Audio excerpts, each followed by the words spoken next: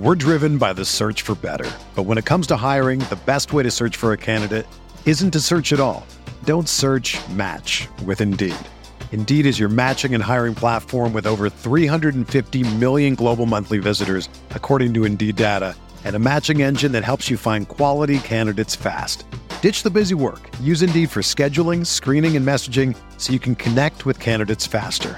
Leveraging over 140 million qualifications and preferences every day, Indeed's matching engine is constantly learning from your preferences, so the more you use Indeed, the better it gets. Join more than 3.5 million businesses worldwide that use Indeed to hire great talent fast. And listeners of this show will get a $75 sponsored job credit to get your jobs more visibility at Indeed.com/Blue Wire.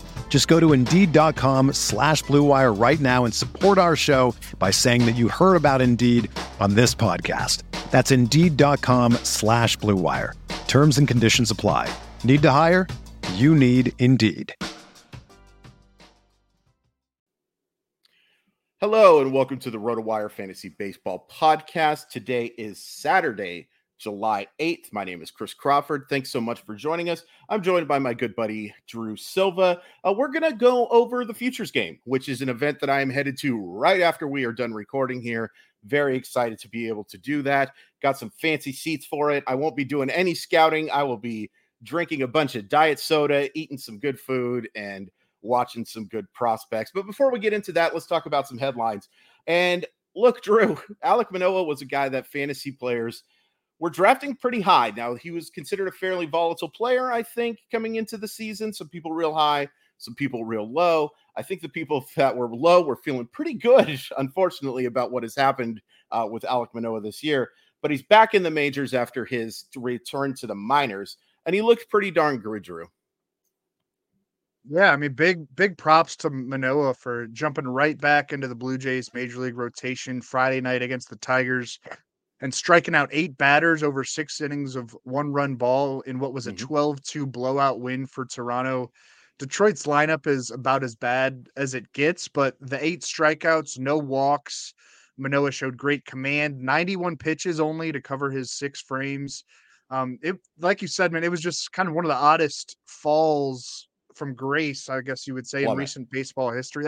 That sounds dramatic, but to go from being on some people's minds a preseason Cy Young candidate to a 6.36 ERA, 1.90 WHIP, and an early June demotion to the minors, it was all pretty strange.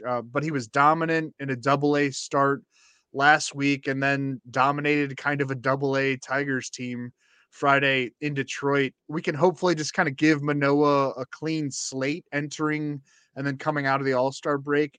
He's an obvious must-add, again, if he was dropped last month and is still sitting out there on any waiver wires, but he's not available in competitive leagues. The stuff and the mound presence is too good with him, and he's hopefully calmed all the walks. Like, that was the main issue for why he was struggling to get through, some lopsided innings when he was up in the first half with the Blue Jays. We'll see how it lines up. Manoah should get the Padres next. That'd be the Blue Jays' second series after the break. That's an intriguing matchup with San Diego. Well, it'll tell us more than what that start against the Tigers told us, but definitely encouraged by what we saw from him on Friday night.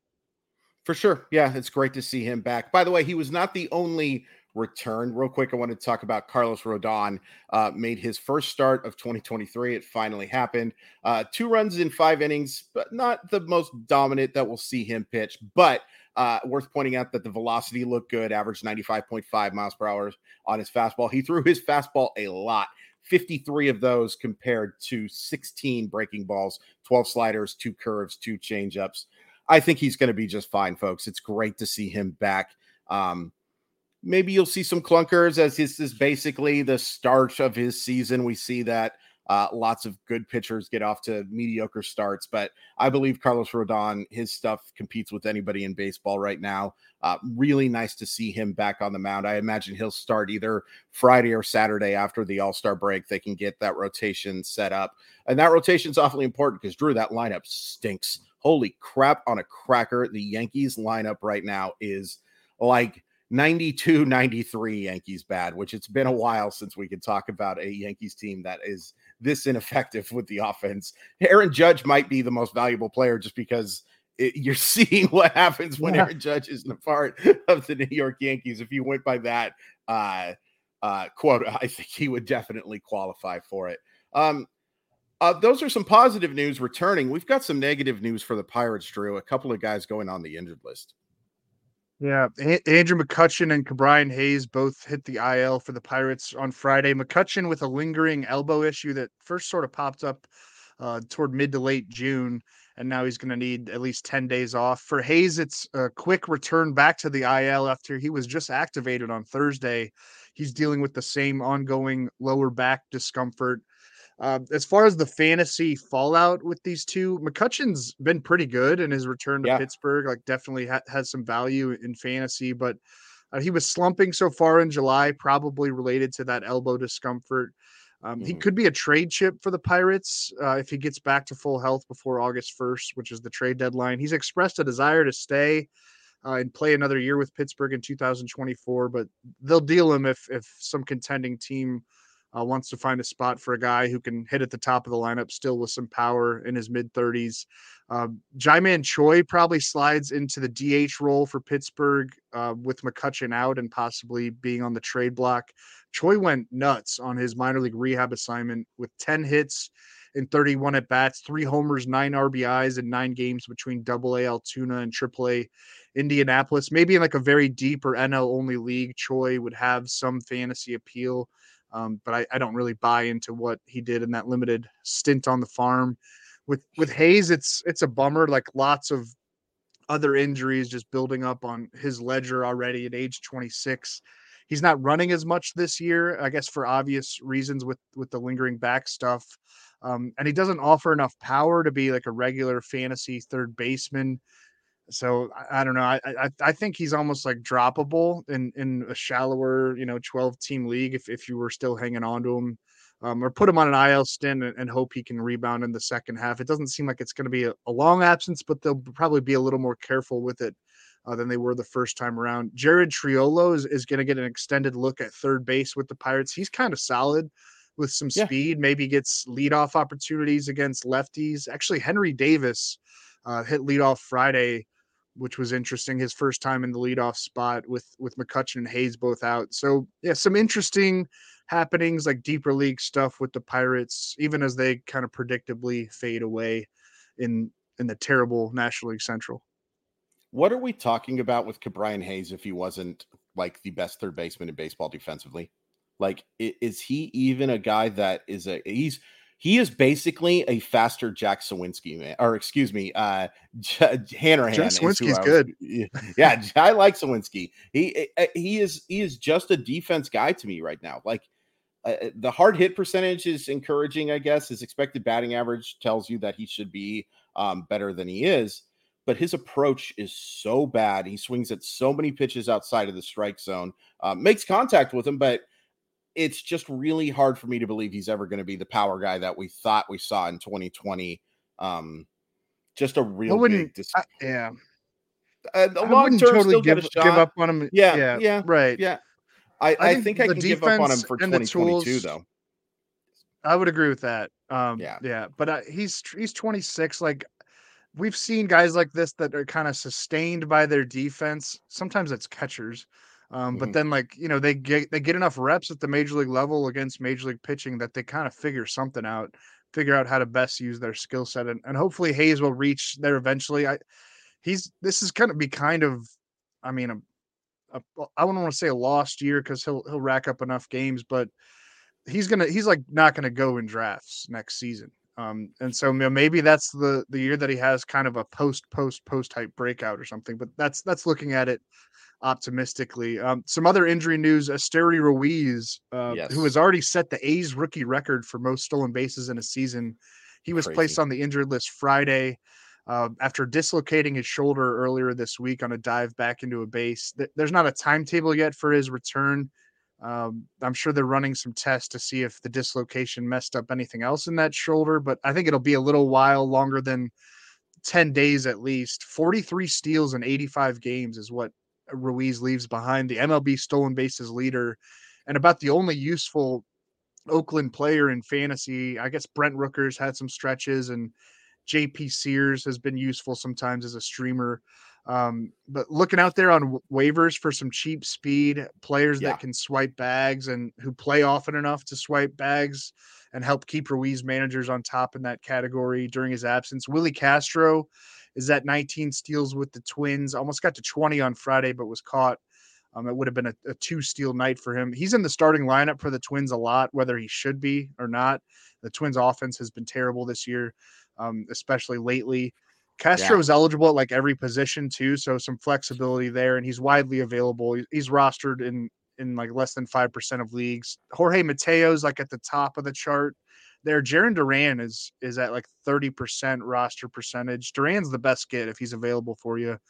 Playing really well and an easy plug-in for Ruiz as an outfielder. Joe Adell too.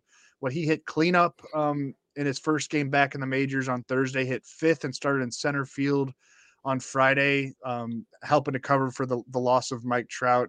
Joe Adell ripped it up in AAA again, like he always seems to do. And maybe this is like finally the opportunity that he takes advantage of. Not that he's going to be a huge speed demon, but if you just need an outfielder, I would roll the dice with Adell or grab Jarren Duran, who fits the profile a little bit better. Yeah, it's been kind of comforting seeing Duran play as well as he has, just because he was somebody I was so high on coming into 2021, and his approach at the plate was so bad in 2021 and 2022. It just didn't look like he was ever going to reach those lofty heights. Still has his defensive bugaboos, not exactly an elite defender out there, which goes to prove that, hey, just because you are a fast guy doesn't necessarily mean you're a good defensive player. I've noticed that for my Seattle Mariners with one Teoscar Hernandez. There's one other injury that we wanted to get into before we get into the second half of our show. Jordan Montgomery, a hamstring tweak. Kind of a scary little situation there for the Cardinals, whose pitching staff doesn't exactly inspire a lot of hope, even with Jordan Montgomery. No. Yeah, another doom and gloom sort of turn of events for my Cardinals. We're stuck in a doom and gloom cycle. Montgomery left his start Friday against the White Sox with a right hamstring injury. Just kind of pulled it. It looked like on a pitch to Elvis Andrus I think it was the 5th inning.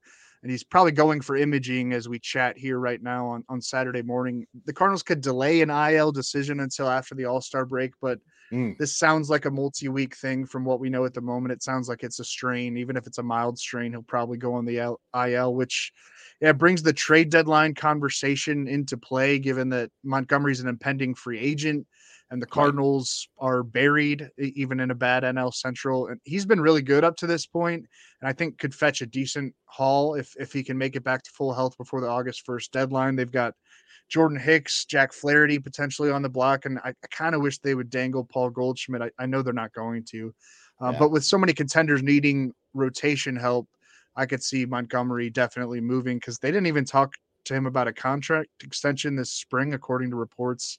Wow. I don't know how the Cardinals are going to navigate this. Like Michael McGreevy has been talked about as a potential call-up candidate, talked about like by speculators, not by the Cardinals themselves. They've just got so many innings to cover with Adam Wainwright out indefinitely and looking all of 41 years old. And just the rest of the rotation being really underwhelming. It might be a situation where McGreevy is just absolutely needed, unless the Cardinals want to just tank the rest of the way, which I wouldn't hate. I think they need to be aggressive and do something, one way or the other. And McGreevy's not like a big swing and miss guy, more of a command dude. He has a 3.26 ERA with 70 strikeouts in 91 innings this year between AA Springfield and AAA Memphis. 18th overall pick in the 2021 draft. A name to watch, at least. I don't know if he's actually going to come up. Maybe they just put Dakota Hudson in the rotation, and that'll be wonderful. Oh, buddy. Well, here's the good news. For once, you're actually going to earn one of your high draft picks instead of it being handed to you by a Major League Baseball. I think you're actually going to actually deserve the high selection that comes. But yeah, definitely something to keep an eye on. I'm going on vacation tomorrow, So nothing can affect me, Chris. Nothing can hurt you. There you go. Absolutely. Very jealous of that for sure. We're going to get into our futures game discussion in the second half, but first let's take a quick little commercial break. Drew, do you like home runs? I do. Do you like knowing when home runs are going to happen? That'd be nice. Well, we know the weather can impact how far a ball can fly, but we never know what all that heat and humidity or cold air is really doing to that ball. The Home Run Forecast Index gives us an easy way to determine how good or bad the air is for ball flight. The index is calculated by measuring stadium-specific weather conditions and is displayed on a scale from 1 to 10, 1 being the most unfavorable for good ball flight and 10 indicating the most favorable air. There is a strong correlation between the index and the number of runs scored per game and the number of home runs hit. Games that have the highest index 10 for the whole game average over 10 runs and 2.8 homers over the course of the year.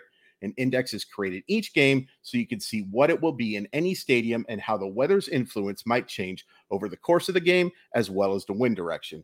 Right now, you can get early access to the HRF Premium site for only $5 a month and see what the index will look like for every hour of every game. Go to homerunforecast.com now to sign up. We're driven by the search for better. But when it comes to hiring, the best way to search for a candidate isn't to search at all. Don't search, match with Indeed. Indeed is your matching and hiring platform with over 350 million global monthly visitors, according to Indeed data, and a matching engine that helps you find quality candidates fast. Ditch the busy work. Use Indeed for scheduling, screening, and messaging so you can connect with candidates faster. Leveraging over 140 million qualifications and preferences every day, Indeed's matching engine is constantly learning from your preferences, so the more you use Indeed, the better it gets. Join more than 3.5 million businesses worldwide that use Indeed to hire great talent fast. And listeners of this show will get a $75 sponsored job credit to get your jobs more visibility at Indeed.com/Blue Wire. Just go to Indeed.com/Blue Wire right now and support our show by saying that you heard about Indeed on this podcast. That's Indeed.com/Blue Wire. Terms and conditions apply. Need to hire? You need Indeed. The best way to learn a language? Immersion. Living where the language is spoken and using it every day. But if that's not in the cards this year, you can still learn a language the second best way. And that's with Babbel. Be a better you in 2024 with Babbel, the science-backed language learning app that actually works. Don't pay hundreds of dollars for private tutors or waste hours on apps that don't really help you speak the language. Babbel's quick 10-minute lessons are handcrafted by over 200 language experts and help you start speaking a new language in as little as 3 weeks. Babbel's designed by real people for real conversations, and their tips and tools are approachable, accessible, rooted in real-life situations, and delivered with conversation-based teaching, so you're ready to practice what you've learned in the real world.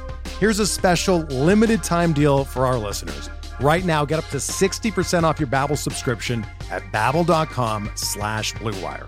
That's 60% off at Babbel.com/Blue Wire, spelled BABBEL.com/Blue Wire. Rules and restrictions apply. Whether you're a world-class athlete or a podcaster like me, we all understand the importance of mental and physical well-being and proper recovery for top-notch performance. That's why I'm excited that Unified Healing is sponsoring this podcast. Unified Healing is a new and super innovative global network of wellness centers powered by Energy Enhancement System, or EE System. If you haven't heard of the EE System, you'll want to listen up. This technology promotes wellness, deep relaxation, purification, and rejuvenation.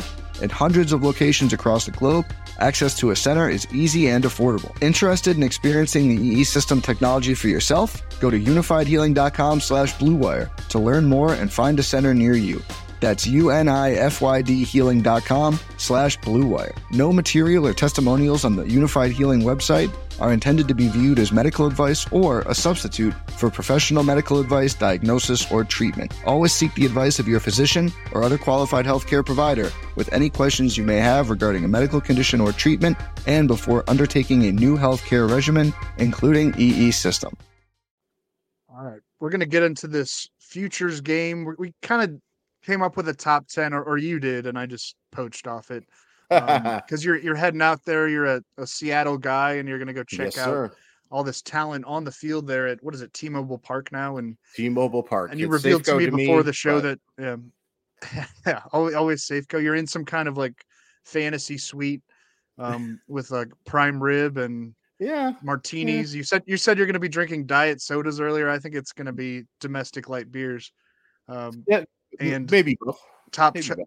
top shelf liquor. That sounds good. But, By the way, real quick, yeah. So before I get into it, just wanted to tell everybody, if you happen to be in the Seattle area, I'll be at Jimmy's on First, which is right across the street from it, from about 1 to 2. So come say hi. So we're gonna throw out 10 names and maybe some honorable mentions of players that were invited to the Futures game. Some of them participating, some of them have had to bow out, but just names to watch for long-term fantasy appeal. And we kind of ranked them in the top 10, but it's really just a reason to talk about some of the more exciting prospects that are going to be on the field later in the day on Saturday. And I thought this was interesting. A few names from the 2021 Futures game for anyone who might be like skeptical that these guys, can quickly emerge and be impactful fantasy options at their respective positions. Again, this was just 2 years ago. We had at catcher in the Futures game, Adley Rutschman, Francisco Alvarez, Bo Naylor. At first base, Spencer Torkelson. At second base, Bryson Stott. Shortstop, Bobby Witt Jr. Third base, Nolan Gorman.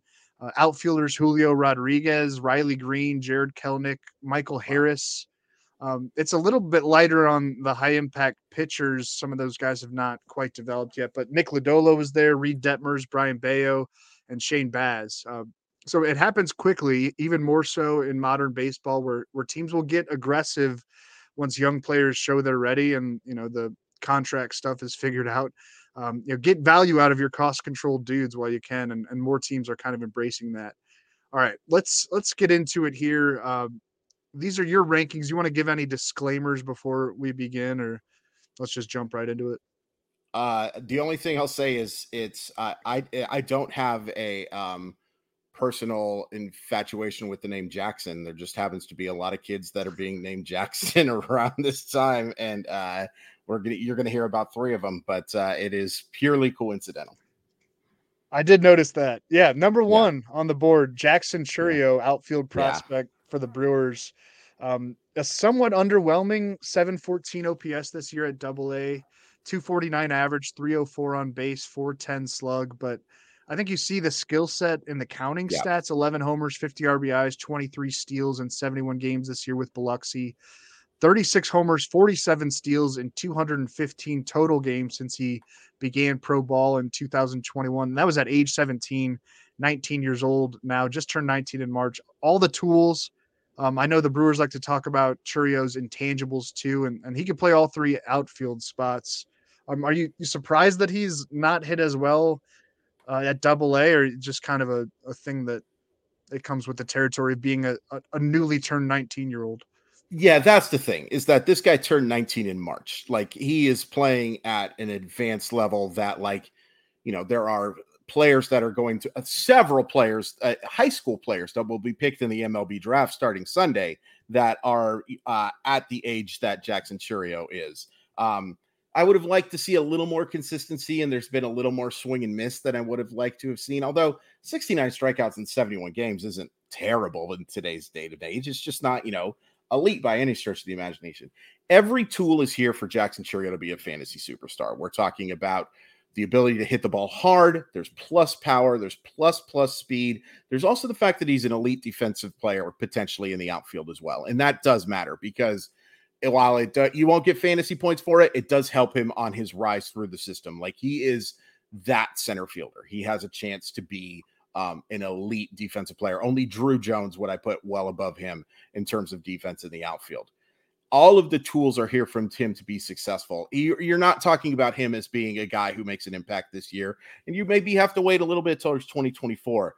But in terms of just pure fantasy skill set, I don't think there's any prospect that really comes all that close to Jackson Chourio. Yeah, I mean, it's amazing what he's done counting stats wise. Well, like, not, having the best overall like rate stats and striking out a bit more than he had last year. Once he kind of figures it out, he just turned 19 years old again. But Right. you could talk about the entire package here. And the Brewers will have Garrett Mitchell coming back healthy sometime next year. Joey Weimer's been, a little bit up and down, but pretty impressive. They've got Sal Frelick too. They're going to have too many outfielders at some point. Yeah. Christian Yelich is obviously locked up long-term too, and actually having a pretty decent year in fantasy. For sure. So they'll be creative with some trades, I'm sure, maybe even at this year's deadline to start freeing up space for some of these guys.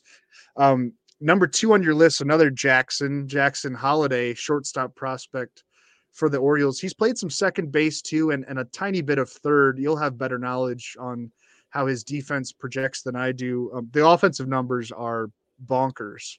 Yeah. Jackson Holliday still looks like a baby to me. I'm pretty sure I was actively rooting for Matt Holliday at Busch Stadium like 2 years ago.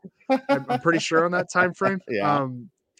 But for young Jackson right now, a 324 average, 974 OPS through his first 416 professional plate appearances. This year he has overall 8 homers, 24 steals, 22 doubles, 6 triples in 91 career professional games. He raked in rookie ball.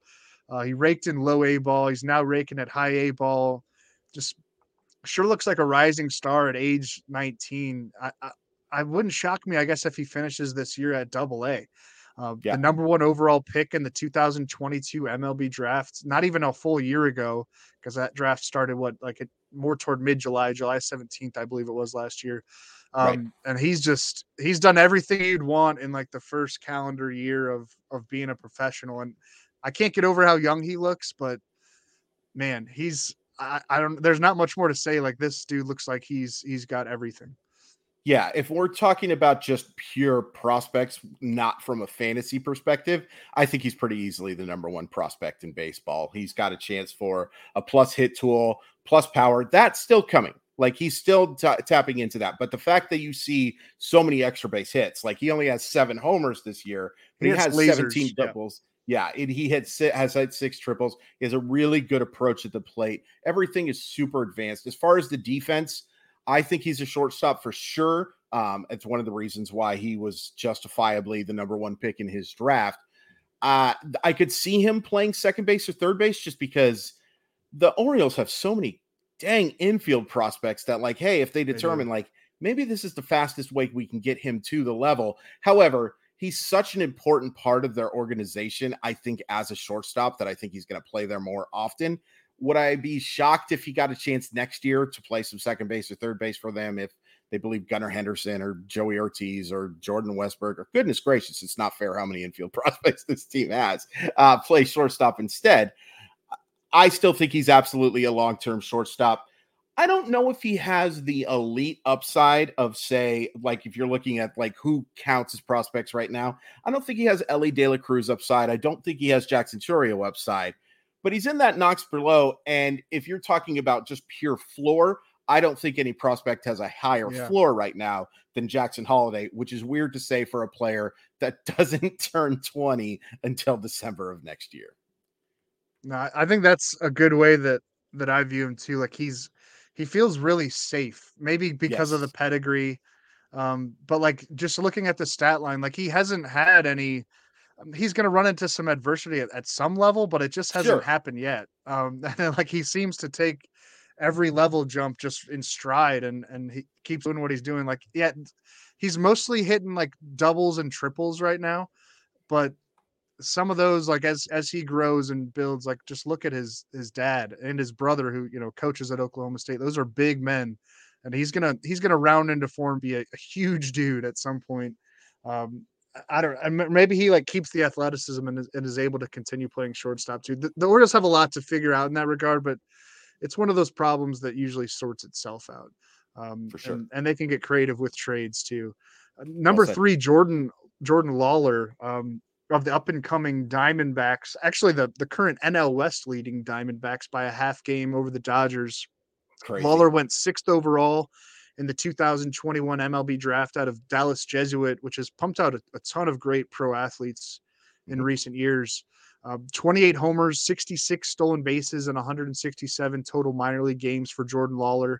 He got off to a slow start this year with kind of a quick and aggressive promotion to Double-A to begin the season, but seems to have found it at that level now at age 20. Since the beginning of June, he has a 306 average and a 947 OPS that spans his last about 130 plate appearances. So encouraging on paper adjustments, at least from Lawlar. What are you hearing?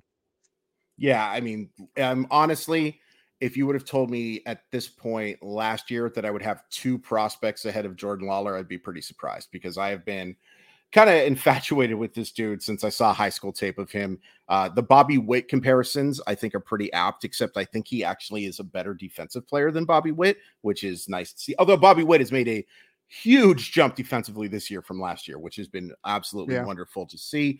This guy can do everything. Like he like we talk about the Jackson Holiday. Holiday has a higher floor. I think I would say that Lawlar has a higher ceiling, because I believe in his power and speed combination a little bit more, especially in terms of fantasy. Very easy to see this guy being a 30-30 player. It's not hard to see him with today's new rules for stolen bases being a 30-40, 30-50 type of player. He can really run, and he has a great acumen on the diamond. Real quick, just because I thought of it, is anybody freaked out more for nothing than the Corbin Carroll shoulder injury that happened the other day? I think all of us were ready to put that guy on the. Even Carroll said, because it was the second time in the last 8 games that he had left early and like looked to be in some discomfort. Oh, and he even said after he felt it again that he thought his season was over, but it's apparently just nothing, because he was right back in the lineup on Friday night. I don't know. I went on. I picked him third overall in our redraft last week. I went on that cesspool of a website just for a second to see, and there were some reactions that were not great. And then when I see he's in the lineup the very next night, I was like, oh, okay, well. But yeah, back to Jordan Lawlar. I think there's a slim shot we could see Lawlar this year, just because he's been so good, and we have seen the Diamondbacks be fairly aggressive in the second half of years of calling up guys. I'd probably want to see him in AAA before, and maybe you will see that aggressive approach to AAA like at the end of July. He'd be someone I would be considering rostering in like an NL only deep league, just because if he does get that chance to play, the power and the speed, but he's definitely somebody that you got to pay close attention to, because his fantasy upside is quite palpable. Your number 4 and 5 here are intriguing to me. Junior Caminero of the Rays at 4, 20-year-old shortstop and third base prospect from the Dominican Republic. Excellent minor league numbers at every stop so far. This year, a 333 batting average at 996 OPS between High A Bowling Green and the Double-A Montgomery Biscuits. I always have to say that full team name. Double-A Montgomery Biscuits. Emerging power, quickly rising up rankings. He wasn't on that many top 100 lists heading into this year, but drawing a lot of love this summer. What's the story with Caminero? He originally signed with the Guardians as an international free agent, and then the Rays, like in very Rays fashion, scooped him up in sort of like a 40-man. There's always that 40-man roster crunch, the sort of the non-tender deadline issue around November. This happened in 2021, and the Rays got him from the Guardians for what is it? A guy who's a pitcher who's in the Brewers system, right? Jacoby Myers, I think was his name. I think that was the deal. If that's right. Yeah. It was just like one of those 40-man moves, and the Rays got him. And now he looks like, I mean, he's one of the top prospects in baseball.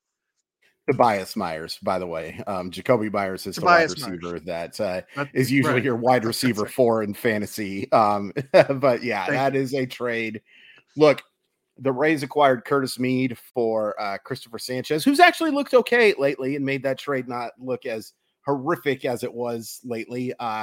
The Tobias Myers trade will never be a good one for the Guardians. This will be their Casey Blake, Carlos Santana reversal, basically. There are some folks, Drew, that I talk to who think Caminero is the best prospect in baseball. Wow. Not just best rising prospect, not just best prospect in the Tampa Bay system, just flat out the best prospect in baseball. This is a 20-year-old who has elite power, elite feel for the barrel.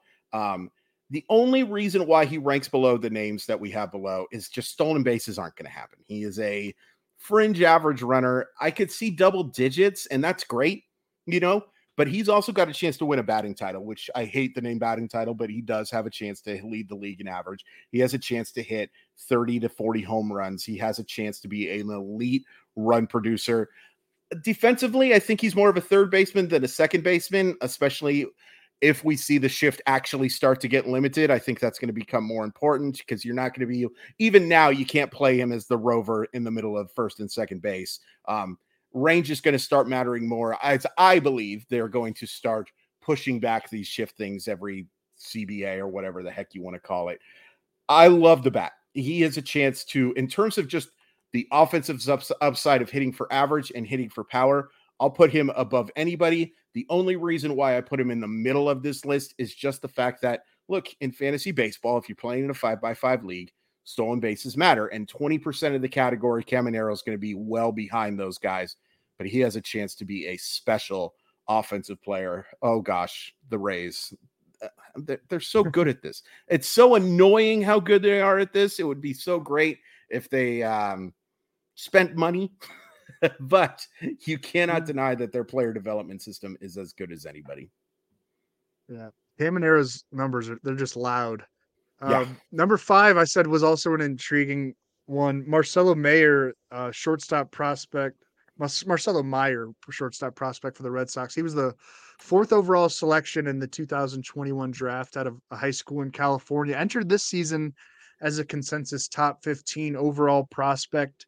I'm an idiot who just looks at stats usually when it comes to prospects, and I'm not seeing especially glowing numbers from Meyer this season between high A and double A. So I don't know, sell me and the Sox fans on this one. I know the general evaluation with him is kind of all over the map, but it seems like, the Baseball America, Baseball Prospectus, the MLB pipeline people of the world seem pretty high on him. I don't know if that's a consensus, but yeah, people love him and some people are skeptical, it seems like. Yeah, and there's reason for some skeptibility. I think that's a word. So he's played 64 games. In Greenville, he was hitting 290, 366, 524 over 145 plate appearances. That's good. Since his promotion to Double A, he's at 196, 266, 402. That's not good. Here's the thing. I'm not going to destroy a player's value, so to speak, especially a 20-year-old for 112 at bats in Double A. Like there's still way too much offensive upside. Like even with the struggle of what's been happening in Double A so far, a 249, 322, 471 line isn't abhorrent. It's not an elite prospect by any stretch of the imagination. I like Meyer as a floor guy because he has a chance to, he's already starting to tap into the power. He hit all of 13 home runs last year while hitting 30 doubles. The homers are starting to come. He's already hit 13 homers. He's stolen 9 bases. There's a lot to like about Meyer's skill set. We might be went a little too high on him being a potential guy to help them this year. I was thinking there was a real shot because of the fact that they didn't get a shortstop in Trevor Story. He's going to come back, but I still think Meyer has a chance to be a better option for them than Story. I think Story is better at second base at this stage in his career. A guy who we're talking tools, has plus hit, plus power, solid average speed, and a really good defender at shortstop. The best defensive player in the infield that we've talked about so far by a long shot. Yeah, the numbers in Double A are disappointing. I wouldn't hold him against him too much. I think Meyer has a chance to be a fantasy star in a couple of years. I dig it. It's hard to evaluate these guys just based on numbers. It's what a lot of us do, of course, but it's why it's nice to have you on who really digs into what you're hearing around the sport. I appreciate you, Chris. Number 6 is James Wood, outfield prospect for the Nationals. This is a large human being at 6'6", 240 pounds. Part of the big Juan Soto haul from the Padres at last year's trade deadline. This year for Wood, an 881 OPS with 14 homers and 13 steals in 75 games between high A Fredericksburg and double A Harrisburg. He's fallen off a bit since the promotion to double A in late May, but that's to be expected with another 20-year-old on this list. And Just in terms of like eye test, he looks like he could be a force for a long time for Washington. And I don't know if the speed's going to remain part of his game, but you see that guy running down the second base line at you or something. I'm moving out of the way. Yeah, he is a big man. Like if you took just a look at him, you would say, "Oh, that's a defensive end for Clemson or something like that." But he's an outfielder, and he's a good athlete. Like he puts up plus run times, and he's solidly built. This is not a guy we're talking about. He's closer to Drew's body than to my body, is what we're talking about, and that is a compliment. No one wants either of those options. We'll see. But just flat out can rake from the left side. He has at least plus power. He could be an 80 grade power guy. I've seen some people give some lower grades there. I think that they are incorrect. I think that this is a guy you're talking about who can give you 30, 40 home runs on the regular, hits for a good average, has a solid approach at the plate, a lot of swing and miss, which is true for any 6'5" and above player. There are going to be strikeouts. Like he is going to have to just absolutely mollywop the baseball in order for the average to count, because, he's struck out 92 times this year. He struck out 75 times in 76 games last year. He is that rare guy, though, that I think can hit for average even with a lot of strikeouts, because the ball just jumps off his bat. He's very similar to me in skill set to Elly De La Cruz, except for he doesn't have the 10.93 speed going from home to third base. Right. That is the one thing he doesn't have, but he's not slow. He should be able to be an outfielder. That's also nice. You're not talking about a guy who's going to fill the util spot on your roster. I really like him. I think that you have a good chance to see James Wood hitting in the middle of the Washington order by this time next year, actually. I really believe in the skill set, and he'd be somebody that I would be considering using a draft slot on at the very end of drafts next year. I dig it. I know you hate comps, so I'm not going to ask you for one, but I was trying to think of a comp for James Wood. It seems like, I don't know, these like big sluggers have become less valuable, but he seems athletic enough to where he's not just going to be like he'll steal bases too. Right. A 3 true outcomes kind of guy. He has a chance to be a little bit better than that.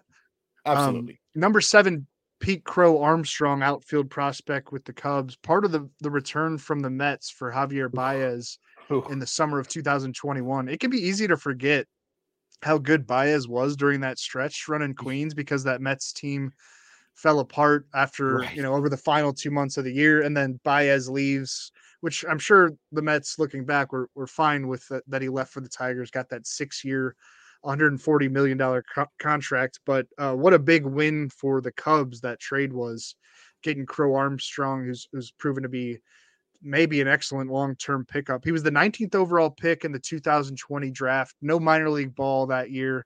That was the COVID draft. He hadn't played much pro ball, if any, when the Cubs got him in the summer of 2021. That was right at the August 2nd trade deadline. Mm-hmm. There was a bad shoulder injury early on in his career, but I don't know, checking all the boxes now, could turn out to be a heck of a long-term acquisition for Chicago in that deal with Javier Baez. Yeah, absolutely. At the very worst, Pete Crow Armstrong is going to be one of the best defensive replacements in baseball. Like 80 grade defense, one of the best trackers of the baseball you'll see. Also has excellent speed. He can go get it with the very best with them. And he is the rare guy.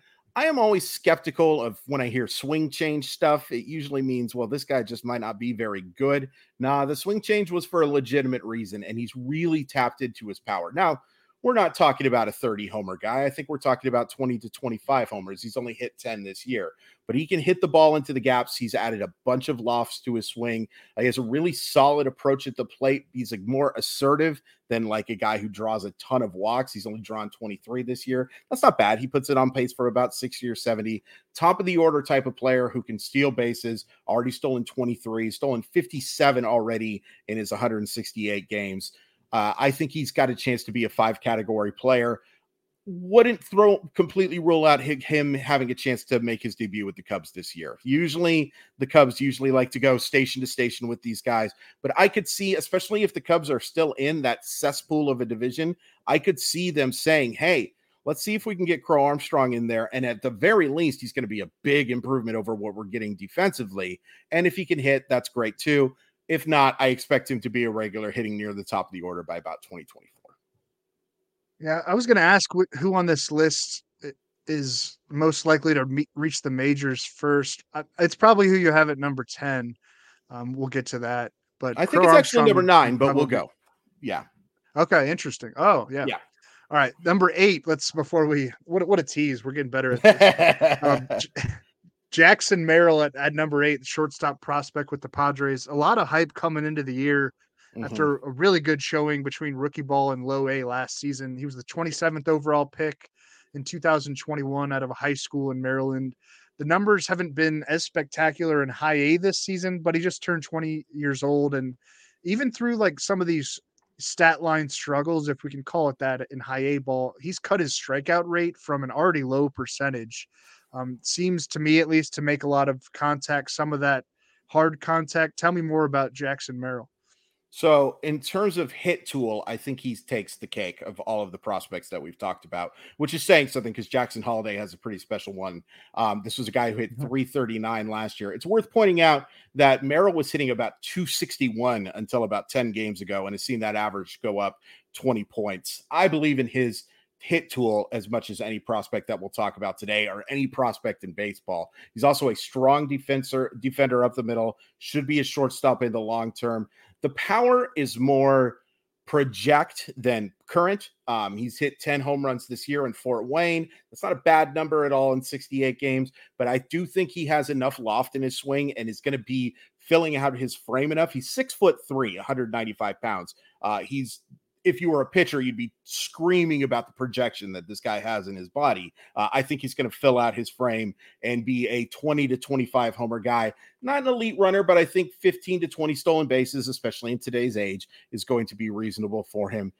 It was ridiculous that people were talking about this guy as a potential helper this year.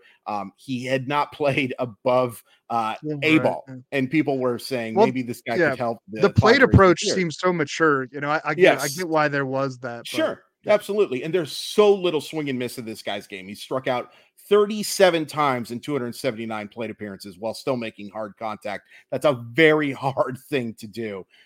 He's more of a 2025 play for me than a 2024 play even. But I do think that in terms of a guy that you're looking for who can hit for a high average, probably hit at the top of the order for the Padres when he's ready to roll, somebody you have to be rostering in dynasty leagues right now. All right, number 9, who we just kind of indicated could potentially help in the majors this year, Colt Keith, a third base prospect with the Tigers. He was a 5th-round pick in 2020 out of a high school in Mississippi. Looking like a great grab that was the former regime, I guess still Al Avila, before Scott Harris and company took over the Detroit front office. This year at age 21, but between AA Erie and AAA Toledo, Keith has batted .335 with a .993 OPS and 310 plate appearances, 16 homers, 19 doubles, and 57 RBIs in 67 games. Seems like the kind of guy that Tigers lineup could use. Man, just like looking at their lineup every day, and we do this as part of our job on RotoWire, fixing, projected batting orders. The Tigers are like throwing a lot of names at the wall and hoping they stick, and then that becomes their batting order on a nightly basis. If we were talking about like a contender or even someone close to contending, I think it'd be a more reasonable, logical conversation to be like, he needs to be up in the majors right now. With where the Tigers are and what they project to be next year, unless some of their pitching injury woes can get sorted out, like I feel like maybe this waits until 2024. By all logic and reason, this guy should be up, but we know how that goes. Yeah, I will say this though. The Cardinals that's a very horrible slip there. I very much apologize. The Detroit Tigers are only 6 games back. They're still kind of in this thing. So are the White Sox. The Royals are also a baseball team. I really like Colt Keith. And here's the thing. He might be in that draft the best player that they took out of Arizona State. Spencer Torkelson, I still think he has a chance to be a pretty good one, but I think Colt Keith has a chance to be the best player they took out of there, in part because I do think Colt Keith has a chance to be a third baseman. He is not an elite defender. He's a below average athlete, but you're talking about plus hit tool and plus power. It's worth pointing out that he just got the promotion to AAA. It's only 29 at bats, 414, 471, 655. That'll play, folks. He's really impressed. Scouts have been really impressed with the work he's done on developing the power. That was kind of the biggest question mark, was whether or not that power was going to develop. Now most people have the power tool ahead of the hit tool. A chance to be 65-60 there, but it's certainly a player who I think major league ready in terms of offense. But because of the reasons you brought up, yeah, they're only 6 games back, but let's be realistic here, folks. The Tigers are closer to being sellers than they are to being contenders. Band geography, band divisions, all of that stuff. The fact that we're even talking about whether or not the Tigers could be a playoff team this year is absolutely stupid. But I really like Keith. If he is somebody that the Tigers do bring up, he's absolutely somebody I'd be adding for a fantasy roster, because the two positions he can play, third base and second base, are not exactly fantasy loaded. You know what I mean? So I'd be looking to add him to my lineup, and you can either put him in the corner infield spot, middle infield spot, third base, second base. A lot to like about Colt Keith. And in like real life terms, they could DH him too. It's not like they've had an answer. That's at a good the point. DH spot, you know? Yeah, great point. Yeah, they could play him anywhere. Like, yeah.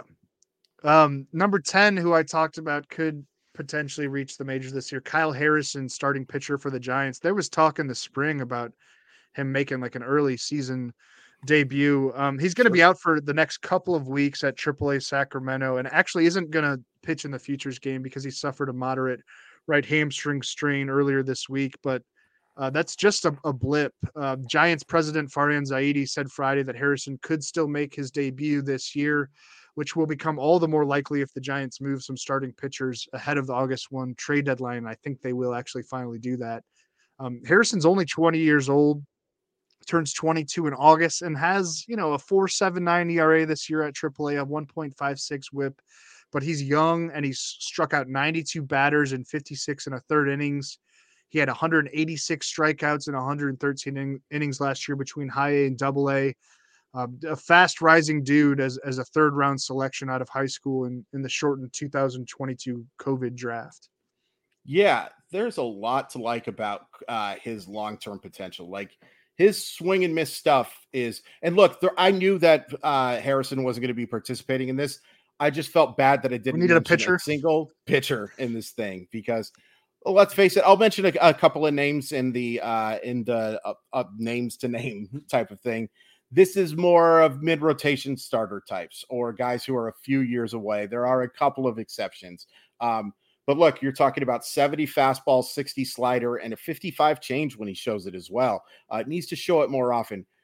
The issue with Kyle Harrison is he going to throw enough strikes? He's walked 44 guys in 56 in the third innings this year. It's been better as of late.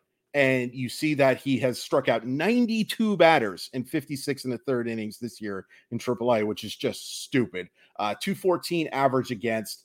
Can keep the ball on the ground for the most part. He's allowed 9 homers and 56 in the third innings this year. I don't think that's too terrible. I mean, that's in today's day and age. But I mean, it's not elite, but that does show you that the command needs work as well. It's not just the fact that he misses spots. He misses strike zone an awful lot too, along with it. Elite ace upside. The Giants have done a pretty darn good job with profiles like this as well, which is something that I think you have to add in. I could see Harrison being a multi-inning type of guy for them this year, like the type of guy who, look, I don't think anybody's using openers more than the San Francisco Giants this year. Like, it seems like every time we're updating the pitching schedule, we're guessing to see who's going to be opening for him. We can't have John Brebbia starting every game, folks. But it does. Ryan Walker again today. Yeah, that's exactly it. Like, there are just a ton of opportunities for him to be that guy who throws 2 1/3, 3 innings and still qualify for a win. I like Harrison a lot. Just be cognizant if he does get that call up. If you're in a whip battle, maybe steer clear, because there's a chance for him to issue an awful lot of self-inflicted damage. Just throw out some other names that are going to be, or at least got an invite to the Futures game and might make an appearance at some point? Sure. Kyle Manzardo was the name that I had near the top of my list for a very long time. He is going through it, folks. Has really struggled as of late. Has made a big dip on my imminent arrivals article, which I'll promote real quick. Every Wednesday, I have my top 10 prospects for redraft leagues. But I still like Kyle Manzardo an awful lot in the long term. A guy who showing close to an 80 grade hit tool before the season started. Has not really shown up, but he has a really good approach, above average power, limited to first base, but I still think offensively he has a chance to be a really good one. One of the few guys who got an invite for the Mariners, Jonathan Clase, already hit 15 homers and stolen 40 bases. His stock is on the rise, folks. Definitely a player I'd be considering adding in Dynasty now because it's going to take a lot if you want to add him at the later portions. We're talking about a 2025 play more than a 2024, maybe even 2026. There's some work to be done here, but definitely a guy to keep an eye on. Heston Kjerstad, which I think is one of the best stories in baseball, a guy who we didn't know when he was going to get to play again, to be completely honest with you, after he was the second pick of the 2020 draft, dealt with some health stuff, has looked really good, chance to draw a ton of walks, has above average power, not a great defensive player, but I think good enough to be an outfielder. Once again, the Orioles are just a stupid organization right now. Tink Hence, one of the pitchers that I wanted to talk about, one member of your Cardinals. Don't think we're seeing him this year, but certainly has the stuff to be a near the top of the rotation starter, probably the most upside of any pitcher that was invited to this list, except for one guy that I'll bring up in just a second. Ryan Bliss of the Arizona Diamondbacks has put up absolute monster numbers in Double-A. Was not a prospect that a lot of people were talking about before the year. Now I think Bliss does have a chance to make his debut this year. Be nice if he was doing it in Triple-A instead of Double-A. There are not a ton of prospects in AAA right now that are putting up big numbers. Most of the good guys are either already up or they are in the lower levels. Everybody we talked about on this list pretty much. I don't think Colt Keith and Carl Harrison were the only AAA guys that we talked about, and they were at the very bottom of this list. Yeah. A lot of Double-A and high A guys. Sorry. A lot of Double-A and high A guys for sure. And then real quick for the Milwaukee Brewers, a guy who's rising real quick, and I'm going to screw up pronouncing his name because I've done it every time. Jacob Misiorowski, Jacob, we'll just call him Jake. One of the best pitching prospects in the Milwaukee system already, has made a massive leap. A guy that a bunch of people think is actually a top 50 prospect now. Made a huge leap in terms of them. Exciting to see. But most of the pitching that you're going to see today, folks, is back end mid-rotation stuff. It's disappointing. It has to do with the fact that a lot of these guys have already played in futures games before a couple of times, and the fact that there's just a lot of injured pitchers. There are a lot of pitchers like Andrew Painter, who, oh boy, Andrew Painter getting checked out right now. A couple of pitchers for the Guardians that have been called up, and then Daniel Espino, who I think has some of the best stuff in the minor leagues. Unfortunately, an injured guy too, who hasn't had a chance to make his debut. You could argue that the two of the best prospects in baseball haven't gotten a chance to pitch. I did see somebody real quick, Drew, ask about hanging on to Yuri Perez. Yeah, I'm still rostering Yuri Perez. This is extremely frustrating and extremely stupid. It's unbelievable that Major League Baseball lets this stuff happen. Oh, it makes me mad. But I'm still rostering Yuri Perez. Oh, I just got real angry real quick thinking about the Yuri Perez. I agree with you. I think it depends on what kind of format your league is in. Sure. But he's going to be back. They're using the All-Star break, and of course he's going to have a stunted workload eventually, but I think he's going to get another start before the end of July. Is that crazy to think? Or at least around the beginning of August? I don't know. I sure hope so. Either way, we need to get you to your all-inclusive Dirty Martini futures game suite at T-Mobile Park. So let's do 2 streamers for Sunday, and then we'll get you out of here. Give me yours. I'm going to go with Brandon Bialek, in part because I looked at Sunday's list and it was not inspired. And I will just say that the main reason I'm going with Bialek is because the Mariners have scored a bunch of runs as of late, and I can see that slowing down. I could see Bialik being the guy who kind of puts a reality check into my Seattle Mariners a little bit. He's pitched pretty well. I mean, he hasn't been an elite option by any stretch of the imagination. I'm just throwing my dart out there with Brandon Bialik. I think you probably just threw a dart out with your name, to be honest, as well. Mm-hmm. Yeah, I mean, there are like some really like top tier names that are closing out the first half for their respective teams, but there's not a lot to choose from a streaming perspective. I went with JP Sears, who I mentioned earlier as an occasional streamer for the A's. He's going up against the Red Sox in Sunday's first half finale. 7 1/3 scoreless innings last time out at Detroit, a 1.05 whip on the season, 89 strikeouts in 94 2/3 innings. So maybe some ERA help and some strikeouts. That Red Sox lineup has been easy to navigate at times this year. I know their team-wide OPS is all right, but I wouldn't bank on a win for JP Sears with the A's being the A's, but good rate stat play, I think, on Sunday. And I'm finally going to win one of these because you've dominated me the last 2 weeks. Yes, I have, but that's okay. It's been a fun first half, Drew. We've had fun doing this all year, and we look forward to giving you a bunch more stuff over the second half of the year. That's going to do Cod it. And oh yeah, Cape Cod. 10 hours. That sounds like a lot of fun. Although getting on a plane sounds miserable to me right now. But that's okay. That'll do it for this episode of the RotoWire. I'll survive that.